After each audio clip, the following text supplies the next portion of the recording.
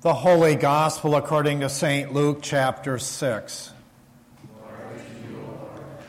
But I say to you that listen, love your enemies, do good to those who hate you, bless those who curse you, pray for those who abuse you. If anyone strikes you on the cheek, offer the other also. And from anyone who takes away your coat, do not withhold even your shirt. Give to everyone who begs from you, and if anyone takes away your goods, do not ask for them again. Do to others as you would have them do to you. If you love those who love you, what credit is that to you? For even sinners love those who love them. If you do good to those who do good to you, what credit is that to you? For even sinners do the same. If you lend to those from whom you hope to receive, what credit is that to you? Even sinners lend to sinners to receive as much again. But love your enemies, do good and lend, expecting nothing in return. Your reward will be great, and you will be children of the Most High, for He is kind to the ungrateful and the wicked. Be merciful just as your Father is merciful. Do not judge, and you will not be judged. Do not condemn, and you will not be condemned. Forgive, and you will be forgiven. Give, and it will be given to you. A good measure, pressed down, shaken together, running over, and will be put into your lap. For the measure you give will be the measure you get back. The Gospel of the Lord.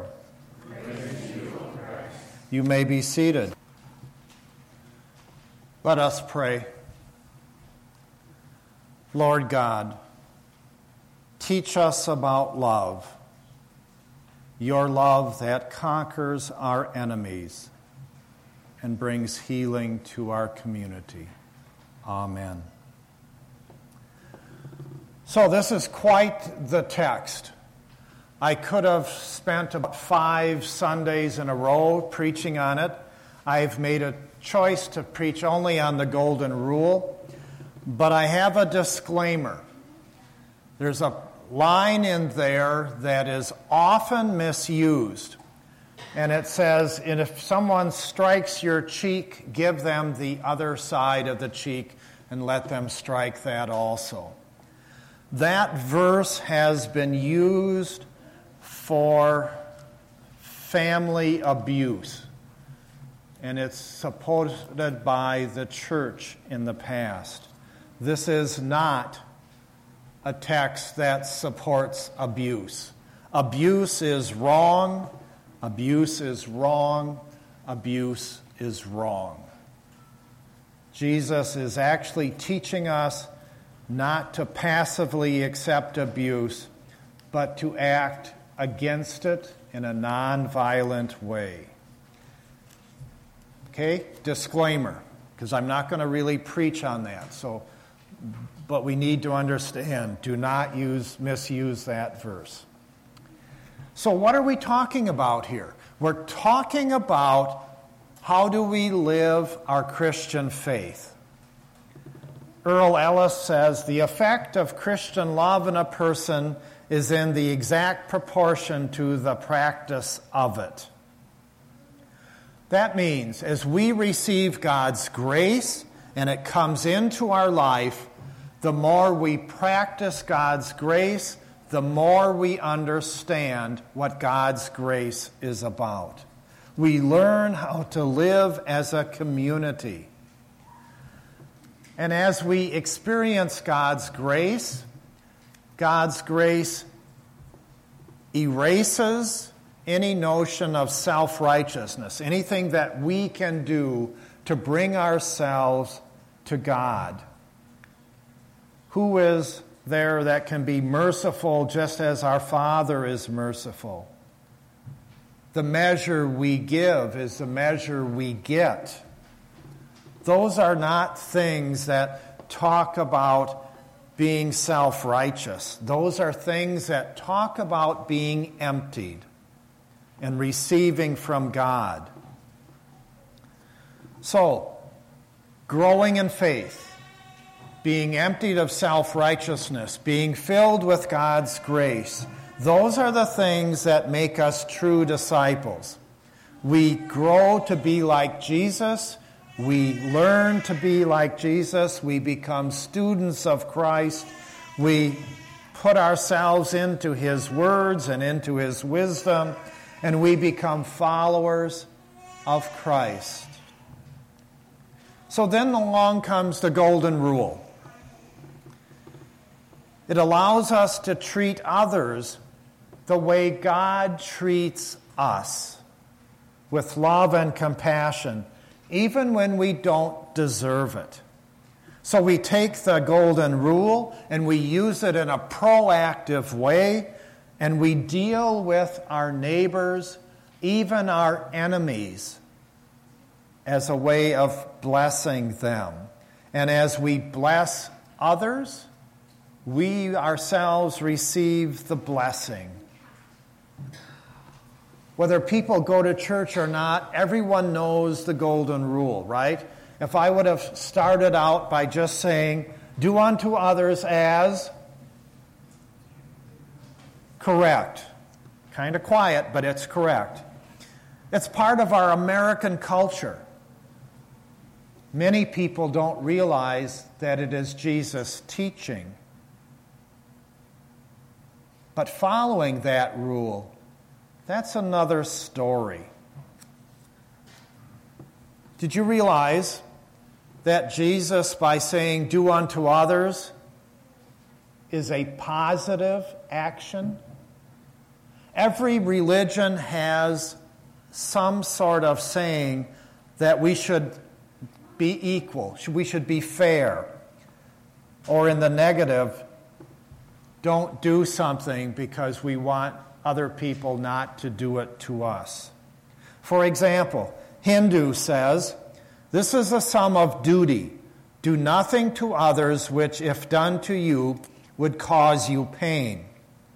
The Buddhist says, hurt not others with that which pains yourself. The Jewish tradition says, what is hateful to you, do not do to your fellow men. The Islam says, no one of you is a believer until he desires for his brother that which he desires for himself. Bahá'í teaches, we should not wish for others that which he does not wish for himself, nor promise that which he does not fulfill. Do you get the point? Every major religion has that negative golden rule, but it is only Christ who teaches it in a positive way. And so what that means is, it means more than just do not harm. It means doing something good and changing the negative into positive. And doing good takes more effort and energy than just refraining from doing evil. So it starts with loving our enemies. William Barclay, a British scholar, says, it's like driving a car. I can drive my car in such a way that I do not harm people with my driving. I simply drive on the correct side of the road. I stop for all stop signs. But it's quite another thing to drive my car for good and pick up someone to take them to the doctor or drive my neighbor to a food bank. It is one set of attitudes and behaviors that avoids hurting people with my car. It's another set of attitudes and actions that actually go out of the way to help people with my car. Golden rule means we go out of our way, not just not doing evil, but we do good. There is a second golden rule. It's called the Golden Commandment. Love one another as I have loved you. Love your neighbor as you love yourself.